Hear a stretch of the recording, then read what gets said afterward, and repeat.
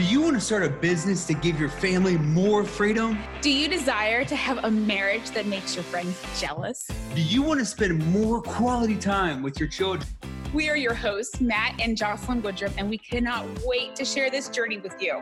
Welcome to our family-friendly podcast.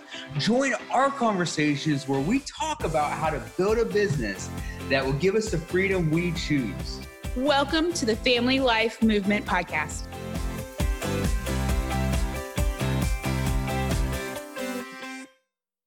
Welcome to the Family Life Movement Podcast. Today we are joined by Teresa McCloy. She is the creator of the Real Life Process, an ACC executive coach, accredited Enneagram professional, podcaster, and keynote speaker. Through training, coaching, and consulting, she serves her clients to move from living with their hair on fire to discovering clarity about the life they want to live each day and the business they want to lead. Partnering together with her own signature real life process and tools such as the Enneagram typology profile, Teresa guides clients to a fresh way of intentional living. Man, that's awesome. Teresa, I've known you for a while. Teresa, welcome to the podcast.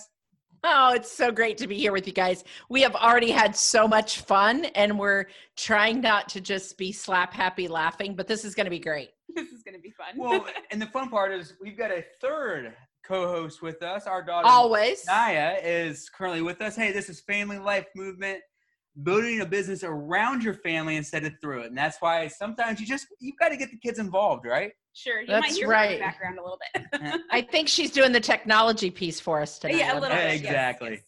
Yes. All right. Teresa, tell us a little bit about how you arrived in this place in your life. Oh my gosh. Well, you know that I'm just a tad bit older than the two of you. So when you say arrive in this place in your life, I'm kind of in that second half of life season.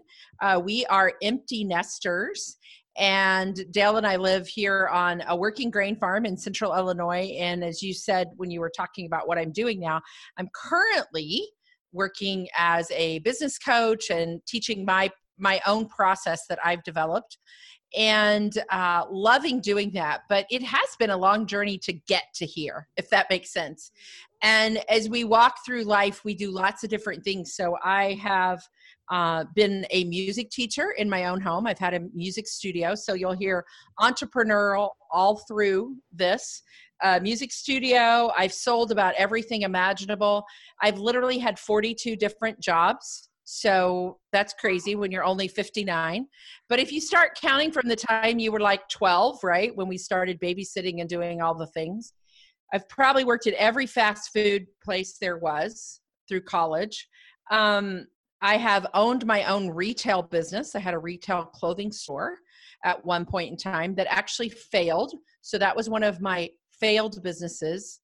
And we can even talk about that when we talk about Dale and I's relationship and marriage, because that was a huge turning point for us in our marriage.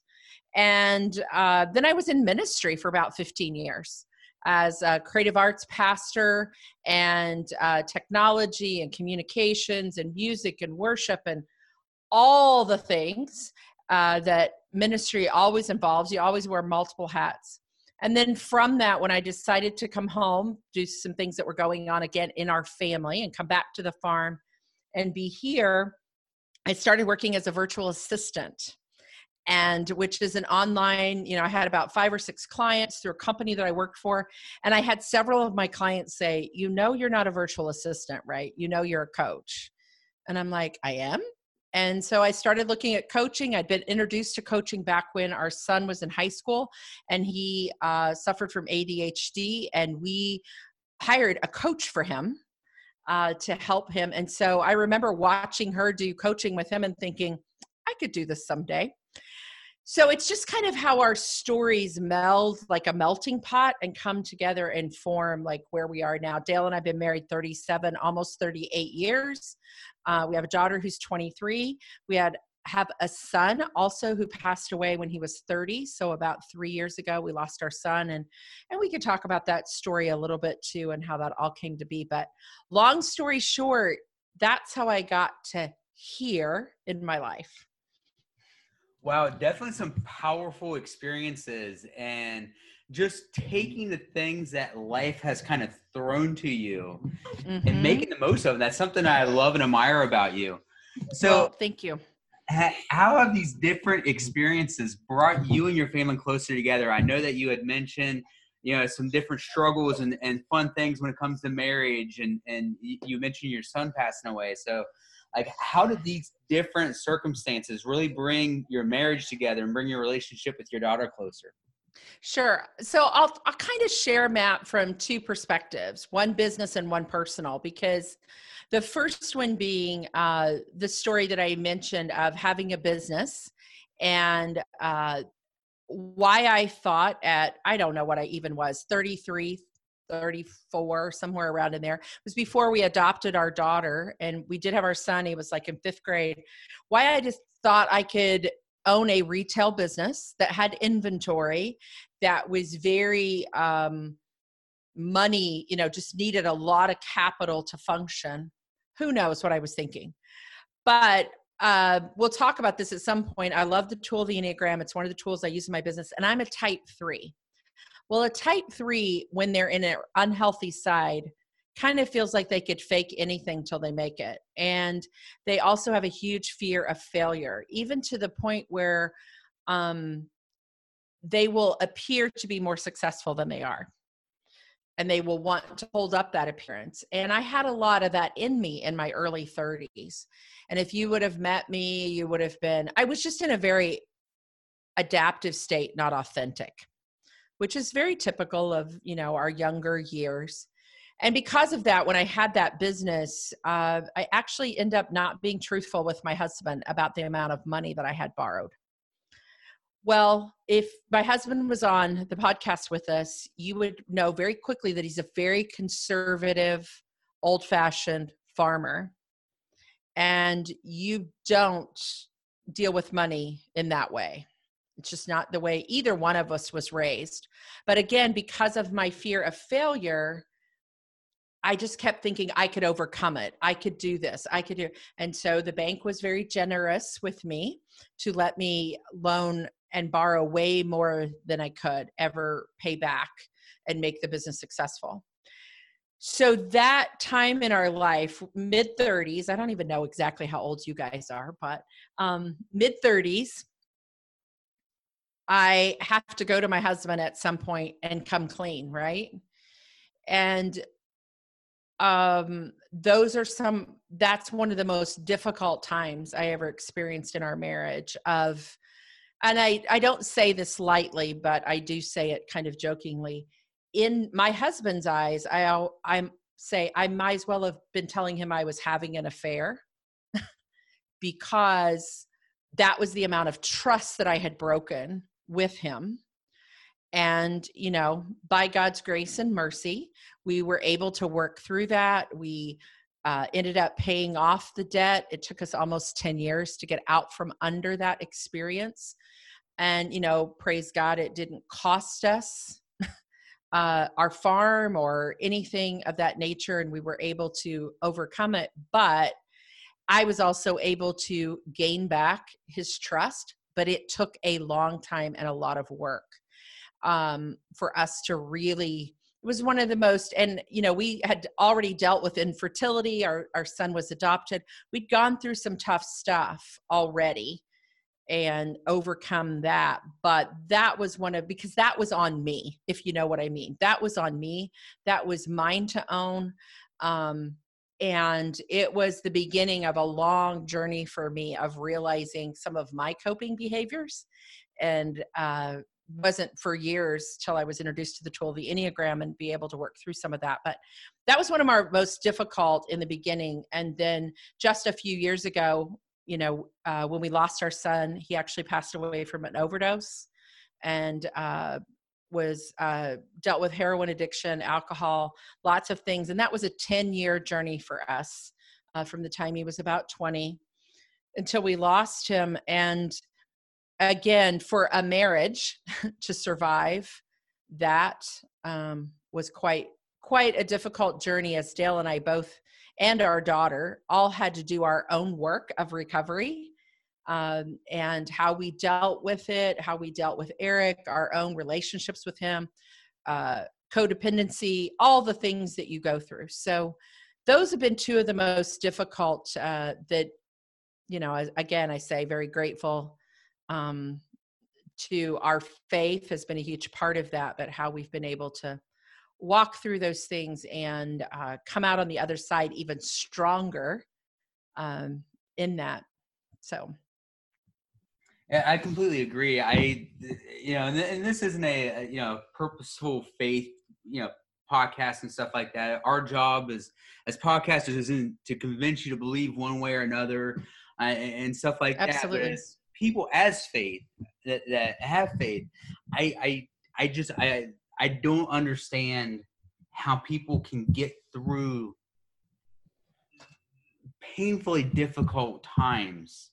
Mm-hmm. Like what you've been through and losing your son and, you know, being able to talk about that. And then some of the marriage problems and stuff like that. I, you know, I don't come from that world, but I can't imagine going through those things without having that hope and faith. You know, and I always say this, Matt, too. And I think, you know, I know you guys fairly well in some aspects that as couples, it's not just faith only. And I know that sounds like a weird statement, but because that is, you know, I believe that is the highest power in all of those things and that God works in those ways, but we have to do our work too.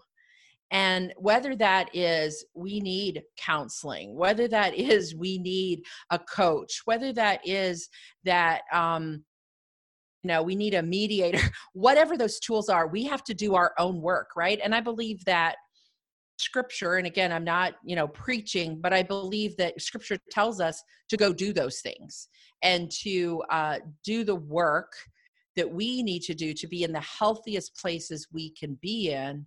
We can't just sit around and, you know, blame everything on, you know, the creator that we're, you know, why these things are happening to us. We have to do, and I learned that a lot through Eric's story with recovery of, you know, to recover from anything, to be in a better place. I've learned it through the tool of the Enneagram too.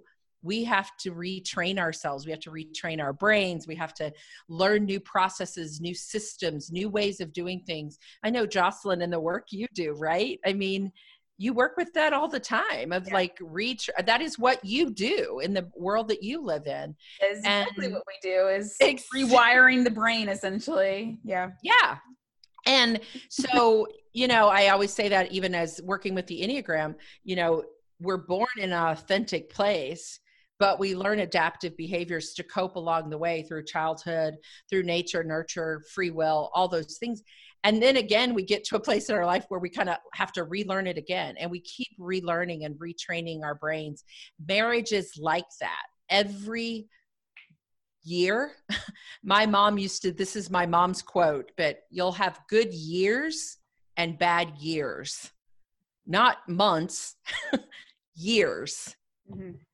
And I've often looked back on that and go, yep, that was a bad year. Like that was a difficult season in our marriage. Mm-hmm. And so I totally believe, you know, sometimes you just got to tough it out. And the worst word I would ever use, it's not a swear word, is sometimes it sucks. Like sometimes it's bad, right? Mm-hmm.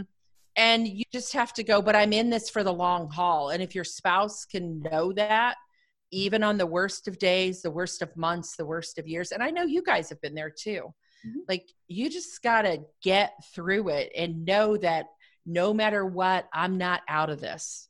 No matter what, I'm not out of this. And that's how you get through stuff, you know? So yeah, I think that's one of the things that makes marriages, you know, significantly stronger is there's something encouraging and motivating and inspirational that when something's rough or we have rough days, we have rough moments, we have rough months, or, you know, we might have had, you know, a rough year, is that I know that Jocelyn's not going to give up. I know exactly that she is going to tough it out. I know that, you know, even when, you know, we're drowning in debt, or we feel like we're on a hamster wheel that we can't move forward and stuff like that, that I know that I married someone who doesn't believe in weakness and giving up, and she's not just going to leave and say, you know what, forget all this, forget what I've worked for, and that she's going to keep on chugging along. Yeah, we agreed early, well, I think before we even got married, that divorce was going to be our D word. It's not an option. Yeah. That's the worst word that we say in our household. Right. That's a cuss word in our. Yeah. Right. Well, and it's not an option, and it's not, and I'm not saying it is wrong if you've walked through that. I don't mean that at all. You know, I'm not in judgment of any of that. Just for Dale and I, the way that we have approached it is it can get really ugly sometimes, like lying to your husband about the amount of debt that you have. Mm-hmm. That's ugly. You know, having to walk through the loss of your son is ugly. Having to walk through infertility is ugly. Lots of things that, you know, after 38 years of marriage, you've walked through. And so you do look back and go, these were tough seasons, and we could have done some things differently along the way to make them stronger, and to prepare us for some of those things. And, you know, if I had that wisdom to go back, I would have, but in the end, we knew that the commitment that we make, and we still do to this day, I'll be very transparent and authentic to say, we had a really difficult conversation even just today. Because, right, we're recording this during a very difficult season, mm-hmm. as we're walking through these shelters in place. And even though we live on a farm and we can get out and about and whatever, it takes its toll, mm-hmm. when you're cooped up and when you're done. And so, but even in the difficult conversation, we don't argue that much anymore, but we have very frank conversations. We're getting too old to, like, you know, scream and do all the, but we have very difficult conversations sometimes. And there was one today. So it's not like, and I talked to my parents, both of my parents are still living. They're in their 80s, like 83 and 86. They still have different difficult conversations. And, you know, my mom and I are best of friends, and she'll say, oh, I'm aggravated with your dad. I mean, it's not, this is marriage. This is what it is. Yeah. So do you have any practical steps that you used or would recommend that people use to encourage a stronger marriage? I think you kind of touched on this a little bit, but I did, but I would say, and again, you know, from the work that I do as a coach, that I lean heavily on the tool of the Enneagram and love what it tells us about each other and our behaviors. And that has been really impactful for Dale and I, because, and we won't go into the whole Enneagram thing right now, but he's a 9 on the Enneagram. So if you know it, he is a peacemaker. He brings peace. And so he's much more of an away moving personality. And I'm a 3. So I'm like really forward, lots of energy. And so just learning that, and that sounds like a weird practical step, but just learning that, then I know how to approach him differently, mm-hmm. instead of poking the bear to get him to wake up and fight with me. You know, I know to give him time to process.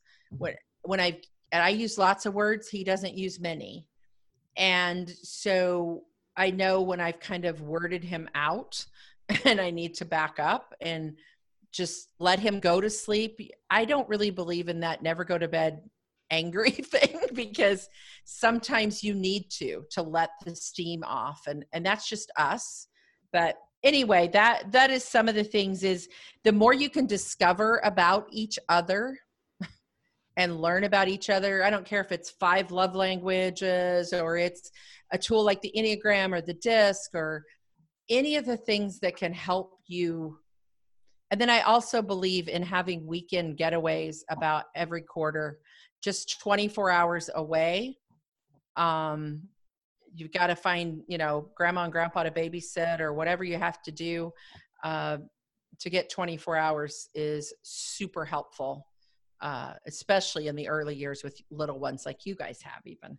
Yeah, date nights are few and far between, and but that's we're traveling, and the girls get to experience things that neither one of us had a chance to as kids. But I mean, that's half the fun of the experience.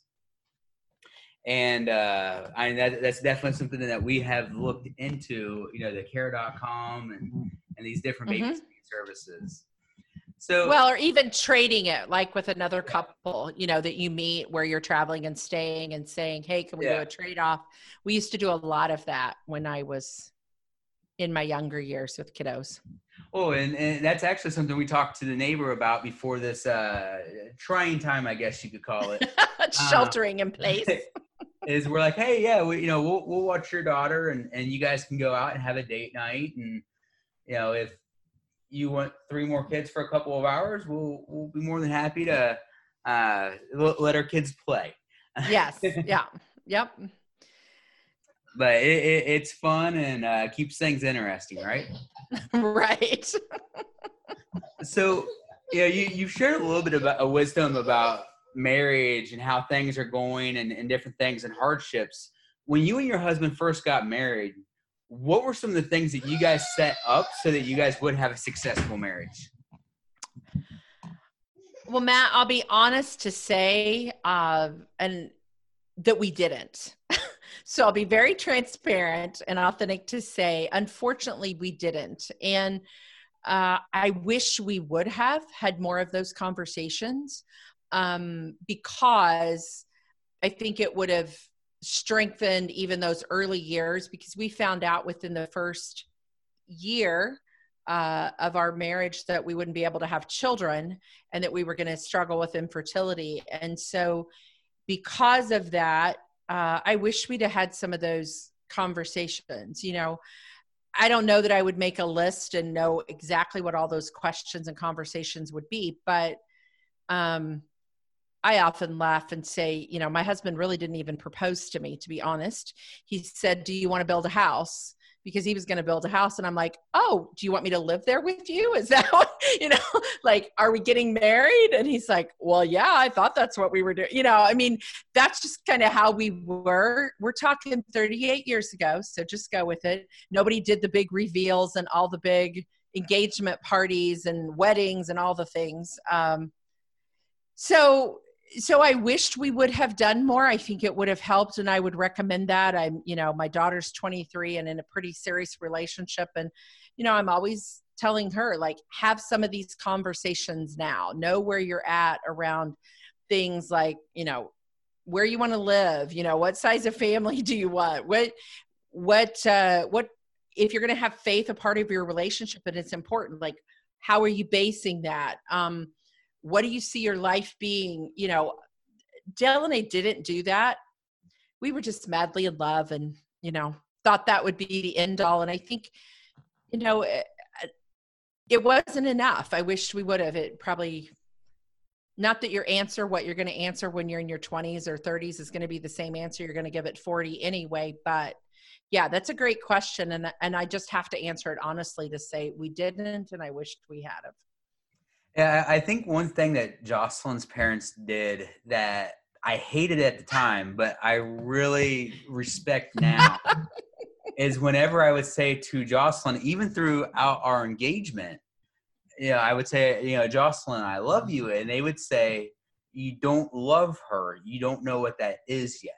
You are madly in like. And even as a grown up, smart people. Yeah, you're like, oh man, I get like it felt like nails on a chalkboard. And like even her dad James sat me down one time and he goes, Matt, you don't understand that love. You don't. And he goes, I know it's hard to understand where you're at right now, but love is so much more than a feeling. Love is a choice that you make every day, regardless of how you feel. And I remember him saying those words, and I'm like, well, here's this phenomenal woman. Of course, I there's never going to be a day that we're not going to fight or have those frank conversations. And then the day came, right? And then I remember after we got married, and it was a couple years later, and the thing was is that her mom always said, "You guys are madly in like." And I remember a couple years after we were married, and her mom was in the room, and I said, "Jocelyn, I am madly in love with you." And her mom looked at me and said, and just kind of nodded her head and said, Now you get it. Yeah. And so like I completely, and I think her mom doing that really set us up to kind of understand that difference between madly in like and madly in love with each other. And it didn't, it held us back in some way so that when we were married, we could figure out this idea of love. And it's not that we haven't figured out. We've been married for 12 incredible years, and it's still something that I, Good job. it's Oh, still she's so excited that you got it right. Well, and 11th anniversary, he said we had, on our 11th anniversary, he said we had been married for 12 years or something like that. he was just, he was just looking ahead. Yeah, he was looking ahead with excitement. But that is so true, because when the tough choices come, the tough decisions, that's when you decide if you love or not. Like, that's when you decide, am I in this for the long haul? Am I willing to work at it to make it better? All of those things. And I don't know, in the beginning we're in love, but we're not in love. Right? So infatuation is the first 2 to 3 years really of any relationship. And then stuff happens, and and there's so many couples that like they dive into this idea of I'm in love with the idea, and we're getting into a little bit of psychology now, but I'm in love with the idea of being in love. I've seen my parents, and I love what they've got, and they've got this incredible relationship. Of course, my parents don't argue in front of me, so I'm seeing the great stuff. Or my parents all they've done is they've done it wrong, and they've been divorced. And, I'm the conqueror. I'll never make the same mistakes as my parents. And we do. We eat our words most of the time. So much. And, that is one thing I will say of one of the previous questions I think you asked of, what have you learned, or what's made your family stronger, is our children are both adopted. We're both adopted, and they were adopted 10 years apart. So, when Eric passed away at 30, Annika was 20. She was actually she'd already gone to college to do cosmetology, but she was beginning at a brand new college in her very first week of school when she lost her brother. But 10 years apart, but those 10 years that we walked that were so difficult with Eric, he was always a difficult child, but those 10 years, we were very honest with our daughter, and she grew up very quickly because it started pretty much in her junior high years. And we did discuss in front of her, and we did, we try to keep it a very healthy environment as much as we could, but there was a lot going on in the home, and there was a lot of stress, and we didn't try to sugarcoat it, but we had very adult-like conversations with her very early on, and she grew up fairly quickly because of that. She was seeing life and death situations that a lot of kids weren't having to deal with, and we were trying to keep it as healthy as we could, but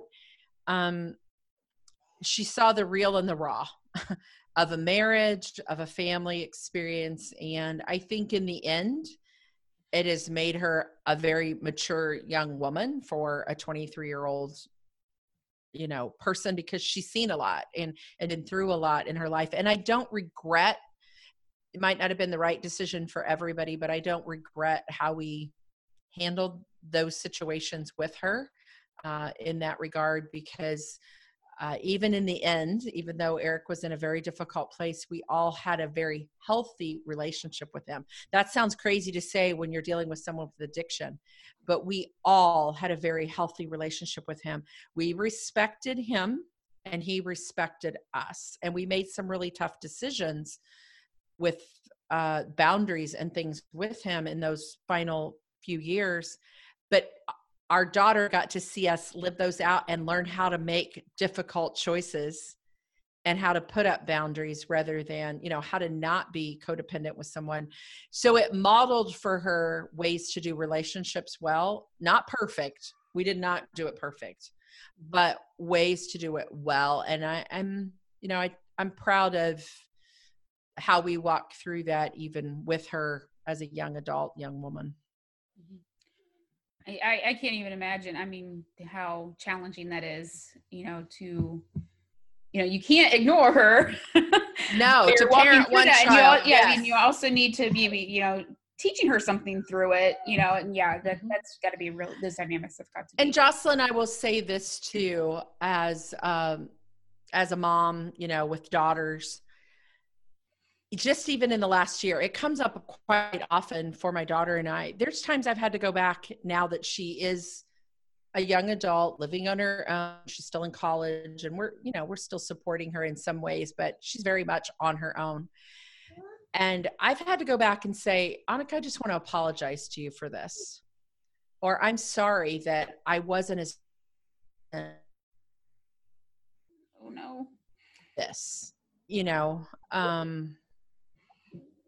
so I've had to go back in different places and do some adult conversations with her as a young adult to just apologize to her, and not in a way of shaming myself, but in a way of just being honest and real, so that she can learn too that we don't always get it right as parents.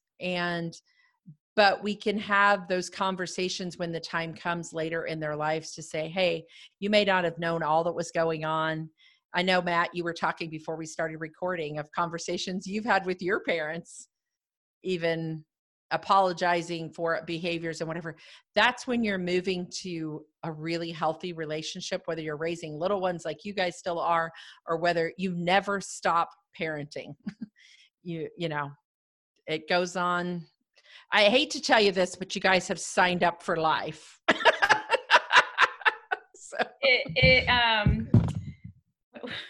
I lost my train of thought. It changes through the years, for sure. It does. Yeah. It does. Yeah. But it doesn't get easier. And I hate to tell you that too, but it doesn't get easier. One of the things, Teresa, that I love about your story, and that you're how authentic you are about the relationship you had with your son. And I absolutely love it. Something I have a great amount of respect for you. I've heard you talk about your son and the appreciation and the respect. One of the things I love about your story is that you were able to see past these little, his addiction, and you knew that his addiction wasn't who he was. No, it doesn't define him. Exactly. You knew Eric the person, Eric the man, Eric the son, and that's something that I absolutely love about your story, because I feel like there's so many. We place labels on almost everything. We figure out what differentiates ourselves. Hey, there's a shout out to Kent Julian. He loves that term.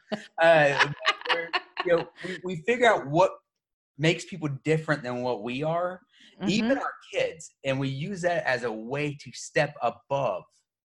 And I love that through this, what I can only imagine is an insanely difficult time, that there was still that love, respect, and appreciation for you as a mom, and then as somebody who welcomed him into your home, and is your son. That you were able to see Eric the son, not Eric the failure, Eric the mistake maker, Eric the guy who's and it wasn't.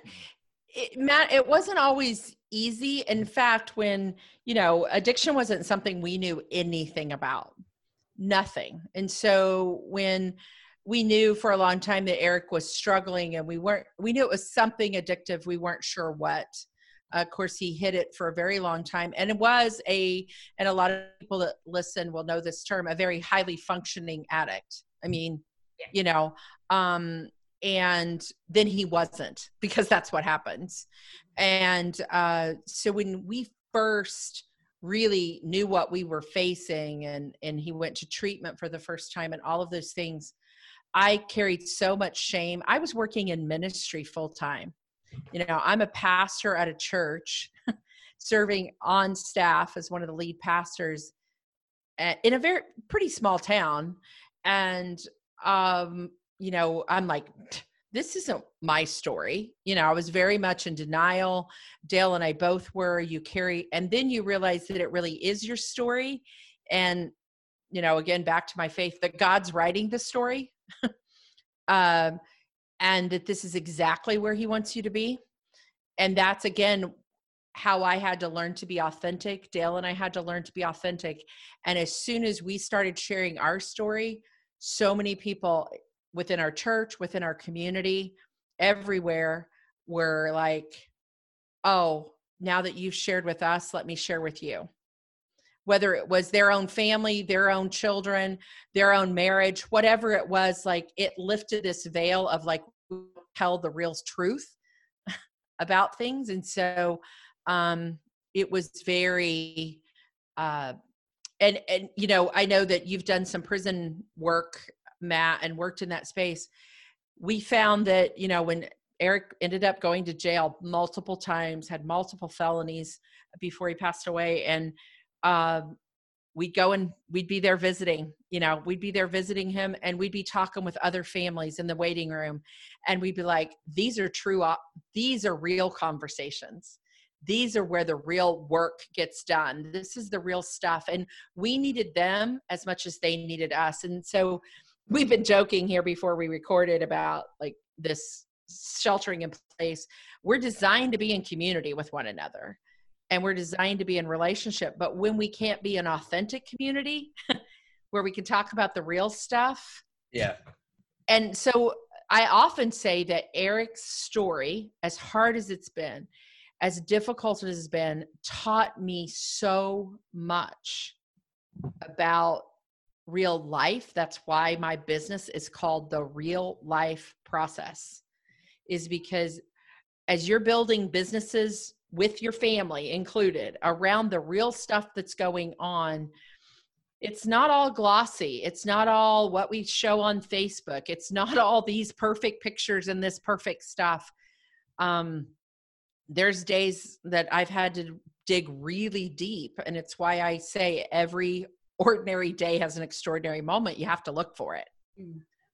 Because that's one of the things I love about what you do on Facebook every day is you're looking for those extraordinary moments. Mm-hmm. They're just incredible. Hey everyone, it's Jocelyn from Family Life Movement.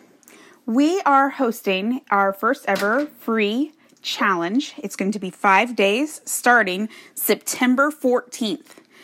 It will be on our Facebook group, Family Life Movement, or you can go to our website to sign up, familylifemovement.com. Hope to see you in there. Thank you for listening to the Family Life Movement podcast. I hope you had as much fun as we did. To hear our thoughts on the podcast and to continue this conversation, join our free Facebook group by searching for the Family Life Movement. See the show notes for links to our guest social media and websites, and any resources that were mentioned will also be linked in the show notes. Also, if you're enjoying the podcast, please go rate and review and send us a screenshot, and we will send you a special access gift. Join us next time for more conversations, tips, and tricks on growing your business around your family. Thanks for joining us, and have a great day.